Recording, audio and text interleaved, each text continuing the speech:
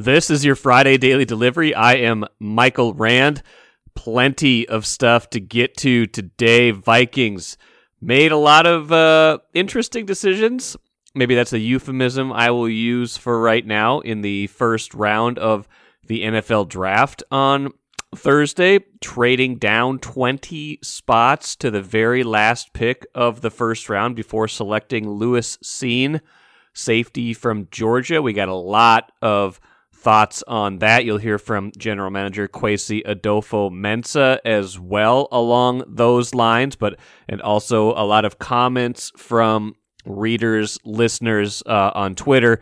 I asked for their opinion of the move. Not a lot of overwhelmingly positive sentiments about how the night went, even if people generally agree that Lewis Cine could be a very good player for this team. Twins have won 7 games in a row now after that 4-8 start. Another very breezy almost win over the Tigers 7-1 on Thursday. So they are 11-8 now after that 4-8 start. Really brought themselves out of that early hole and look awfully good right now. And the Wild, a big overtime win against Calgary Thursday night, getting them on the precipice of home ice in that first-round playoff series against St. Louis.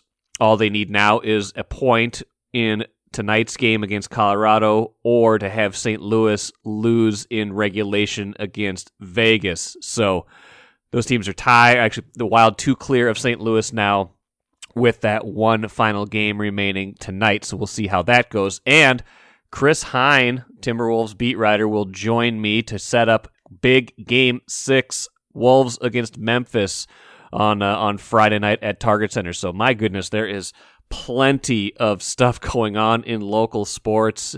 If those are the traditional Big Four men's pro sports, all of them are hopping right now. But first, what did I miss? Got to get to the draft right at the jump. Like I said, Vikings moving back 20 spots. And, I read Ben Gessling's story from the night suggesting that, the trade value charts that you look at, the Vikings traded number 12 and number 46, and they got 32, 34, and 66. So the end of the first round, very early part of the second round, very early part of the third round. The draft charts, kind of divided on whether that was fair value for what they gave up or not.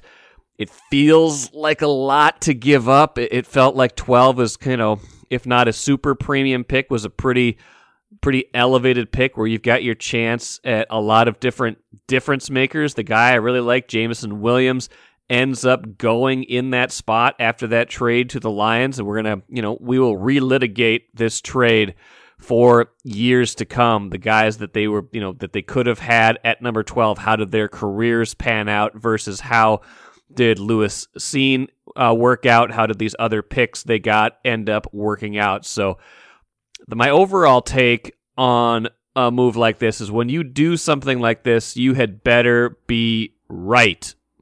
Because easy thing, and Kwesi Adofo-Mensah said this, the easy thing would have been to just stay at 12, and there's a thought, he said, to just do that, right? Stay at 12, take Williams, take Kyle Hamilton, the safety that everybody loved, take, one of those edge rushers that could impact the passing, the pass rush in a meaningful way next season. But instead, you get to this point where you're stockpiling, top 100 picks, which is generally where draft analysts see the talent in a draft being, there's a cap at that point in a lot of years. And, in fairness, going into this season, there was a thought that maybe this draft wasn't super top heavy, but that there was a lot of depth in it. So that part of it makes sense. It just looks at it like the eye test of the trade. When you look at it, you're like, that it just feels like they could have gotten more for that number 12 pick. And, we're going to have to see as time goes on, but the gut instinct was what are they thinking, right? What are they thinking? Why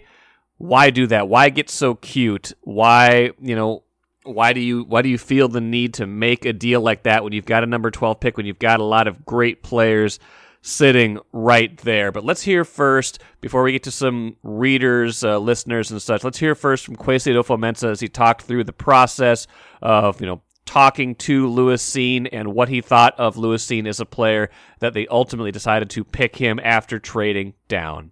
Just up here, incredibly excited about what we just did. We added somebody. We talk about our culture, the pillars of our culture: smart, tough, competitive, and I think we added somebody who's off the charts in all three. Incredibly dynamic player, adds range all over the field in the pass and in both phases really. Knows the defense inside and out. Just an incredible player. He was one of our targets really starting in the teens, and you're kind of sweating it out there as it goes on. And this was a great outcome for us. We looked at our situation at 12, and we kind of looked at our different scenarios if we picked a certain player versus sort of the trade back and what we could get with the trade back, and we liked our options, and this was one of our good options. So we're excited that this came to fruition. Again, it was a cool moment. You get to call somebody, and I guess he didn't know. He introduced us. I said, "Hi, I'm Kwesi," and he still didn't really get it. I'm the general manager of the Vikings. He still didn't really get it.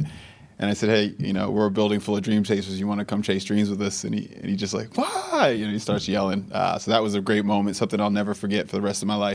Now, if building full of dream chasers isn't somebody's fantasy football team in 2022, I'm going to be very disappointed because that feels like a natural tie-in to that. And like I said, Vikings fans, by and large, did not love this move. I'm going to play a few.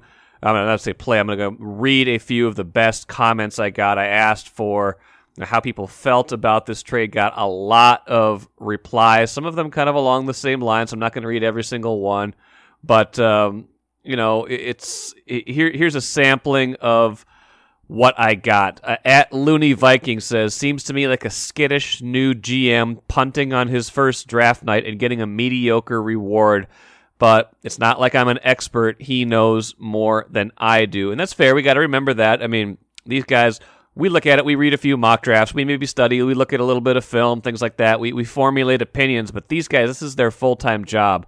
More than a full-time job. They know they've got to get this right. They know they need to, believe in what they're doing, believe in their process, and they certainly do believe in their process. So, there is that element to it. Derek Karen says, I like the pick, but I still hate the trade, though. And I think that was echoed by a few different people in terms of how they felt about this. You can like Lewis Cine as a player. You can think he fits well into the defense and still think, why did you trade down? And that was a sentiment echoed by a few different players.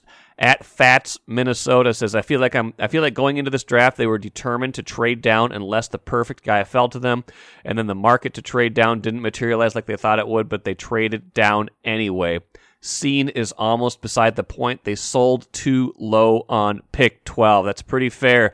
Kind of how I feel about this too, that they maybe should have gotten more for this number 12 pick. Scott says, "Skull, LOL." Ouch. Yeah, there's an element to that. I don't feel like the Vikings, will grade out great compared to the rest of the league. But you know what? Again, drafts are the kinds of things where we'll never know for years, right? We won't know about this for a long time unless something weird happens and we all of a sudden gain some sort of great clarity on this draft sooner than later. But these things usually take a lot of time to play out, and we won't really know the full scope of this for a long time. PJ Flex Ego says, apparently Kwesi likes to drink red wine on draft night. Ooh, it seems like a Mike Zimmer callback there. Would have loved to have been in the building, by the way, if Zimmer was still the head coach and they traded down 20 picks.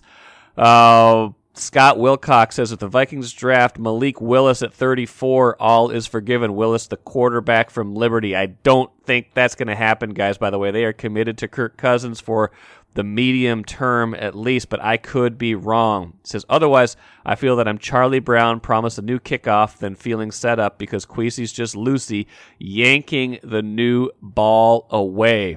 Now, a few people did really like the pick. Mitchell Lock says, great pick, another Harrison Smith, but faster. Other people saying they like the pick, but they still don't understand the trade. Other people saying they had their minds made up to make the trade.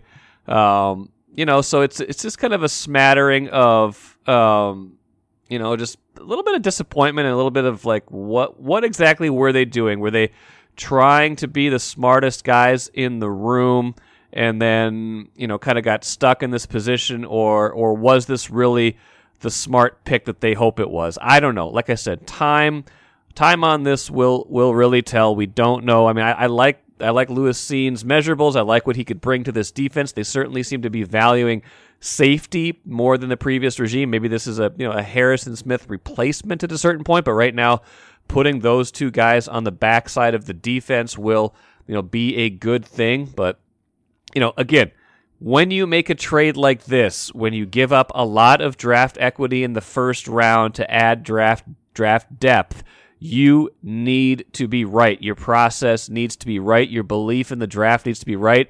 Your algorithm, however Kwesi Adofo-Mensah wants to describe it, needs to be correct, because the easy, smart thing to do in some cases is just to stay where you are and take a very good player at number 12.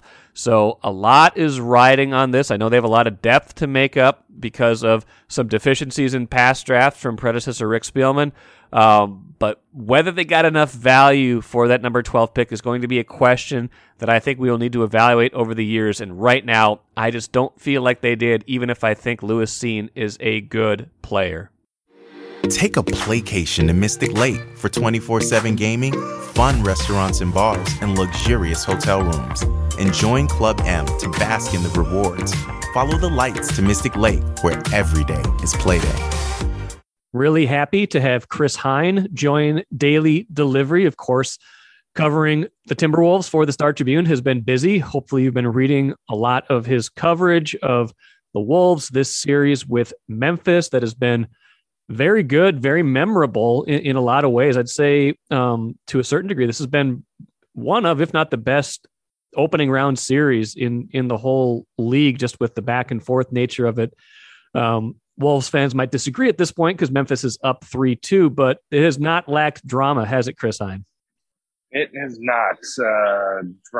Drama on both sides, both good and terrible basketball at times being played in this series. I think everybody kind of looked at these matchups coming in and said this had the potential to be the most fun first round series, and I think it's more than lived up to that billing for sure. Now, you wrote before Game 5 that one statistic or one factor in the game might determine that game, and you looked awfully smart when Memphis grabbed 18 offensive rebounds and 7 of them alone by Brandon Clark in the fourth quarter of that game that really turned that double-digit Wolves lead into a heartbreaking loss. Now, I wanted to ask you, though, I mean, they've been talking about this all season. They've been talking about, rebounding better. They've not been a good defensive rebounding team. I think they finished third from the bottom in the league this year in terms of defensive rebounding percentage, and Memphis is very good at it.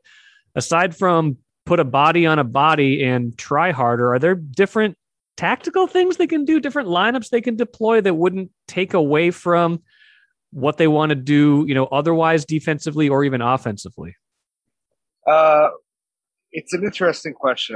First off, thank you for stroking my ego by saying I look really smart in Game 5. If we could do that more on this podcast, that'd be great. But I don't know about different lineups. It's hard to say. The one thing that I will say is I think more of Memphis's rebounding success and the Timberwolves' rebounding failure than I think I had anticipated hinges on how they defend Morant. So the fourth quarter, Brandon Clark goes nuts. Morant goes nuts because Morant was starting to really beat the defense a lot. And so that shifts the defense around. It shifts bodies inside.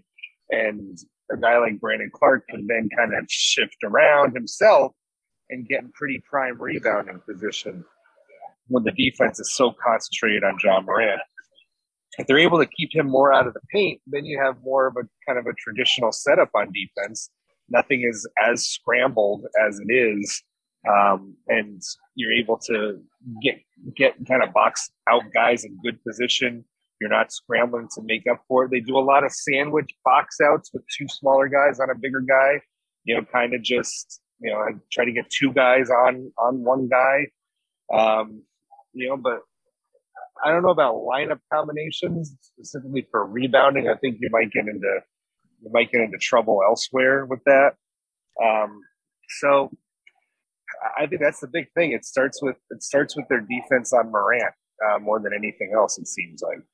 Doesn't sound like you're ready to scratch my Greg Monroe itch, does it? No, I'm not. I'm not sure he's quite the answer because I just don't see it. Okay, that's fine. I didn't think he was. I didn't think he was the answer. And what you said about Ja Morant is interesting because you're right. That fourth quarter, was a lot of that was probably Patrick Beverley foul trouble, then eventually fouling out of that game because he's been one of the primary people on Ja Morant in this series and has done a pretty good job on him. But when he was not in the game for a lot of that time, Ja Morant, you're right, was getting to the basket more, and that does shift bodies around. That said, Anthony Edwards in that game played 35 minutes and did not grab a single defensive rebound, had one offensive rebound in the game, didn't have an assist or a steal or a block either. And I know we're asking a lot of someone who can't even legally buy a beer yet, but he is one of the most important players on the team. Do you get the sense that they want more on that end from him, especially on the rebounding effort? Well, it's funny you mentioned that because we just got done with media availability as we record this, and Ant just got done saying, I will read the quote. I asked him about rebounding today, and he said, quote, "I will go rebound the ball. You will see a lot of that tomorrow. I will have a lot of rebounds at the end of the game. I promise you that. Win, lose, or draw, I will have a lot of rebounds." So I think he's very cognizant of how his rebounding was in Game 5. So I think if there's any prop bets out there where you might be able to get that a little low, or maybe you don't believe in him. Maybe you don't believe he's going to get a lot of rebounds, and maybe you want to go under. But it sounds like it might be a good time to go over on Ant's rebounds tomorrow. He's too big and too athletic to not get rebounds. Part of it probably is how their system is designed, and they want to get out and run. And he's certainly one of the guys they want out in a position to get in the open floor quickly. But when you're just getting killed on the offensive glass like they were, especially in that fourth quarter, it is kind of an all hands on deck situation. And I was surprised when I looked at the stat sheet at the end and just didn't see anything on the defensive rebounding side next to his name. Now, he was pretty hard on himself after that Game 5, was honest, saying, I gambled. It was a dumb mistake. Can't do anything about it in terms of that last play with Ja Morant. I don't sense that he's the kind of guy that's going to have his confidence shaken, but where do you sense his head's at or everybody else's head's at after Game 5, now having had a chance to digest that for a day or two? As usual, they seem pretty confident in themselves, and I think that's both a blessing and a curse. Sure.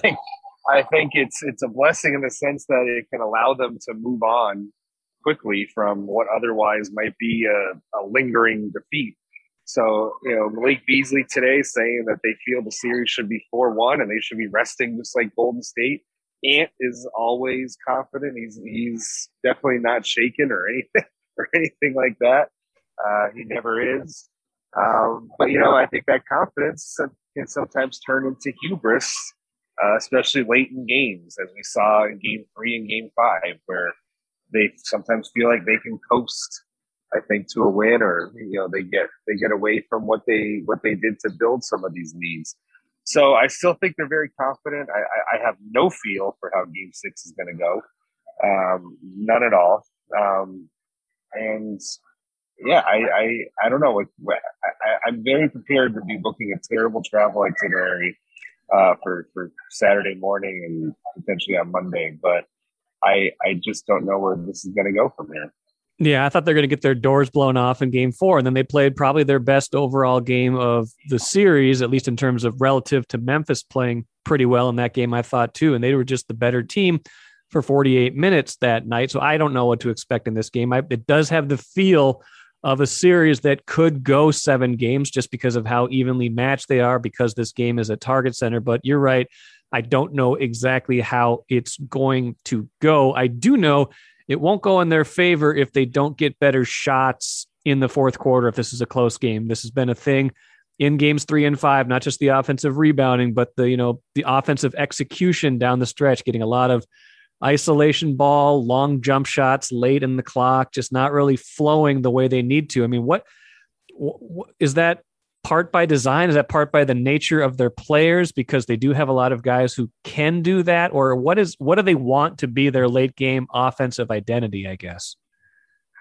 Good question. And feels like it's still a work in progress in game 88 as this is going to be coming up here.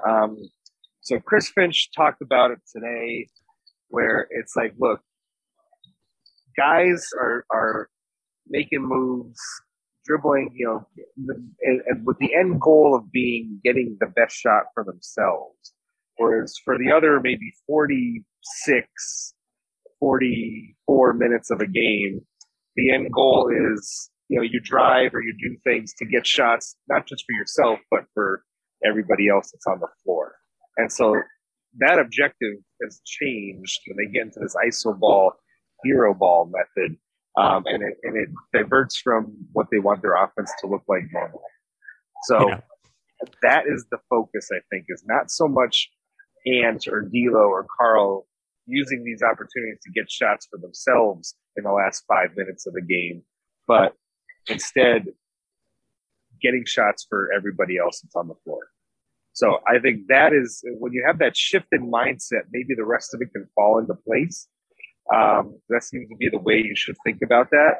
But at the same time, these guys want the ball in their hands in crunch time. They want to be the ones taking the shots. And then, we were talking about in the press room today, and then, media might criticize them for not wanting to take the big shots in situations like that. Sure. So, how do you walk that line of using your ability to get your teammates open shots, but also you're the best players and traditionally you should be taking those big shots. I think they need to err more on the side of just get open shots for whoever it is, because that's when your offense is working best. Yeah, I agree with that. And I think they will, make or miss when the shot is open. You can at least justify it a little bit more than kind of those contested late shot clock shots.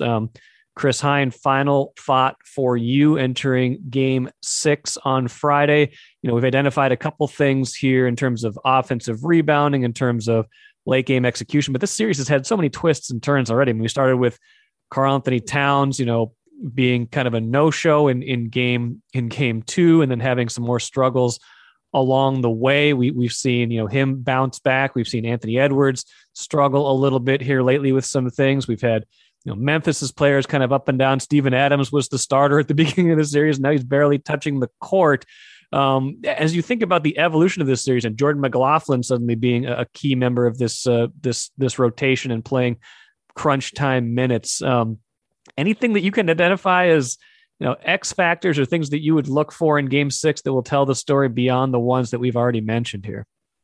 I think both teams have players that they want to get going. I think for the Wolves, Malik Beasley has been, after a strong start to the series, has been very quiet. So, I think he could be an X factor in a home environment tomorrow night. And I think, we talk a lot about Karl-Anthony Towns' foul trouble, but if Jaren Jackson Jr. has a game where he stays out of foul trouble, what does that look like for Memphis? So we haven't really seen that in this series with him, except for maybe game 2 when Memphis rolled to a win. So those would be kind of my two guys. Does Jaren Jackson play a smart game? Does Malik Beasley have a night like he had in the second half of the season? So many dynamics at play, so many different things that can happen. Like you said, I have no feel for what's going to happen on Friday night.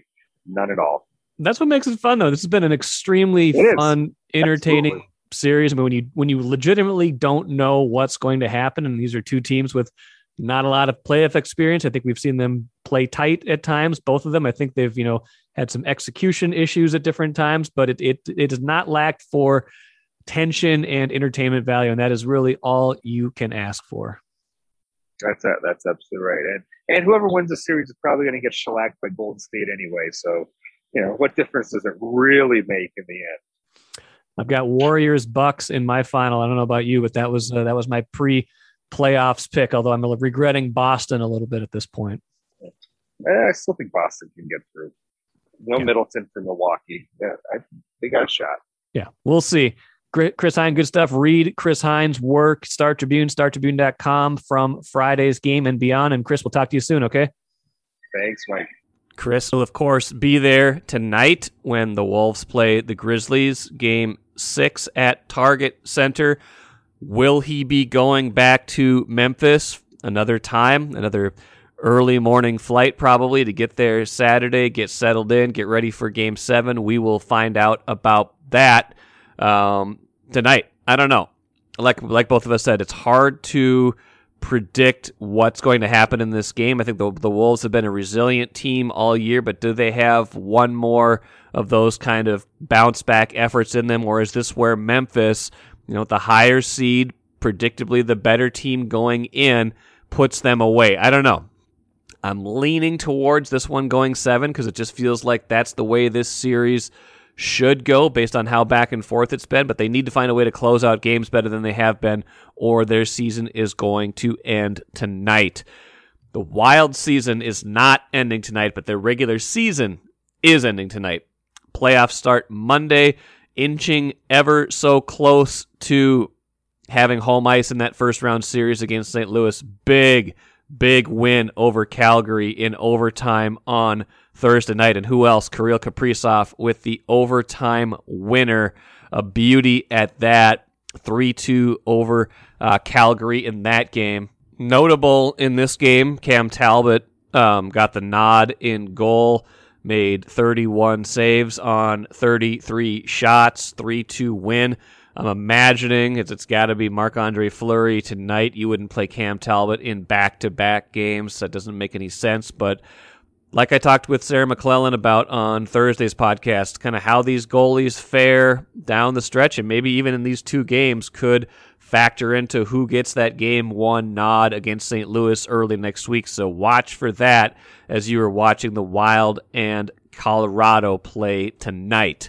Let's finish with the cooler. Yeah, the team that's got a 7-game winning streak is relegated to the end of the show. That's how much else is going on in this market right now. Twins, 7 in a row in all phases of their game, just rolling right now. It's been pretty impressive to watch them put together this streak. Sometimes it's pitching, sometimes it's hitting.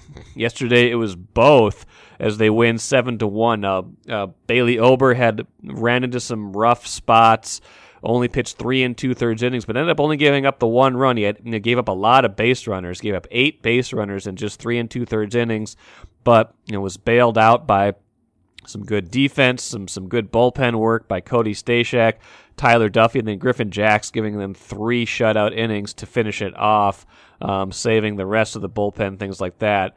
And getting some guys going who maybe weren't going before. Carlos Correa, 3 hits, 3 RBIs in this game, including a double. Good to see him start to go a little bit more.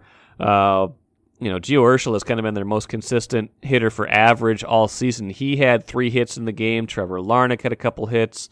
So it's just kind of this all-around effort right now from this team, especially after that 4-8 start that we talked about. And so, all of a sudden, I again, we've talked about this almost on every show, but I just did not think they were very good. And then they came into the season and started 4-8. I was like, this team is, this team's headed for trouble. This team's just headed for, started to lose a little bit of faith. And now all of a sudden, they got a little bit well against the AL Central, and now we'll see where they go from here. Now they got to go play 3 at Tampa Bay, 4 at Baltimore, then Oakland, Houston. They don't get to play their own division again until Cleveland on May 13th. So we'll see how they fare outside the division now instead of inside the division. But right now they are cooking, and I could not have been more wrong at the 4-8 point of this season. That will do it for today. Thanks for joining me here on Daily Delivery. toying with the idea of a weekend bonus episode just because there's so much going on. We got rounds 2 and 3 from the Vikings draft tonight. Got the Wolves in Game 6. We're going to find out if the Wild has home ice or not tonight. Twins playing again, the 7-game winning streak on the line. I mean, this is just an embarrassment of riches right now in terms of sports, in terms of things to keep track of. It's just it's an unbelievable thing right now, and it's been a lot of fun. Even we got Minnesota United this weekend too, although I think if I did a bonus episode, it might be after tonight, and we wouldn't get that result in there too. So we will see. We'll see. Maybe I'll drop another one if things go a certain way tonight, but for sure be back Monday with Patrick Royce. Have a great weekend. We'll catch you again soon.